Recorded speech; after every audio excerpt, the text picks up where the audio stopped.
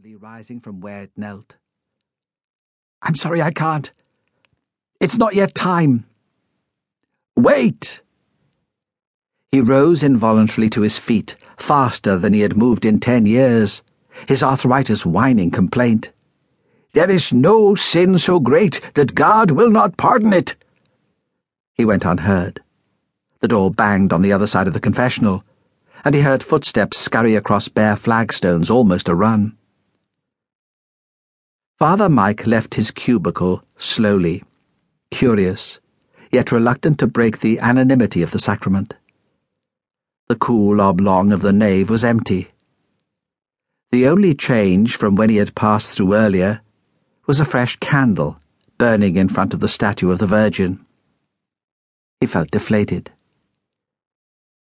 "Though your sins be scarlet," he murmured, "they shall be white as snow." He crossed to the door and stood for a moment on the porch. There was no one in sight. Somewhere nearby, he heard a car start, an engine purr away. At some time in the last half hour, it had begun to rain heavily, and the handful of gravestones reflected the clouds above, equally grey. He would hear no more confessions tonight.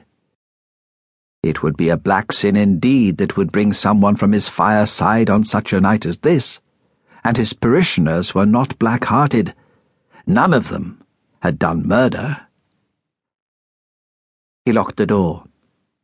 If they needed him, his regulars knew to ring at the priest's house.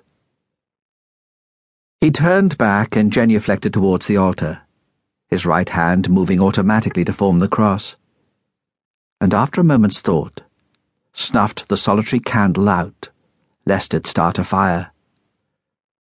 A drop of wax fell on his dusty black skirt and set.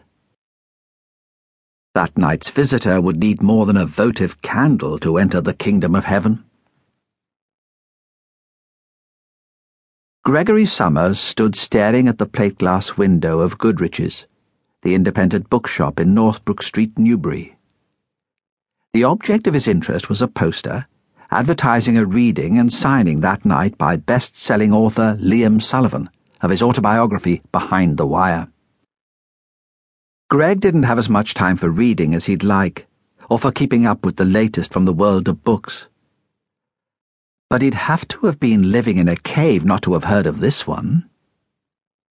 Sullivan had been interviewed on Start the Week and on breakfast television, where the female presenter had smiled at him and fiddled with her hair, while her male counterpart looked nervous. Richard and Judy had famously refused to have him on, which was better publicity than if they had. He had talked to the Times, the Guardian, and the Telegraph. The launch party for the book had been held at the Groucho Club in Soho, and attended by luminaries of the sport, fashion, television, and film worlds, all of which made Gregory Summers angry. Sullivan was an IRA man, dyed in the wool. He liked to boast that his grandfather had been shot by the Brits in Dublin during the Easter Rising in 1916. It was in his blood, and he had waded in the blood of others in the late 70s and early 80s. He'd been convicted of masterminding the deaths of 6 people in the Windsor bombing of 1981, and no one doubted his involvement, if not as principal, in earlier atrocities. He'd been caught shortly after the Windsor bombing and sent to jail. Most decent people assumed that they'd thrown away the key. But he'd been released after 19 years. The Good Friday Agreement had given an amnesty to sectarian killers in the hope that the troubled province of Ulster could make a new start after 30 years of civil war.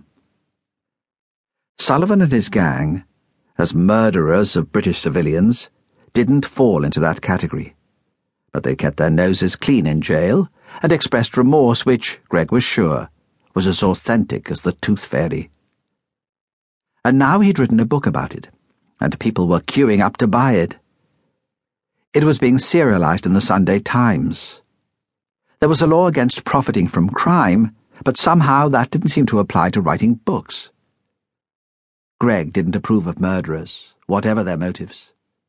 He didn't approve of murderers who wrote books about their crimes and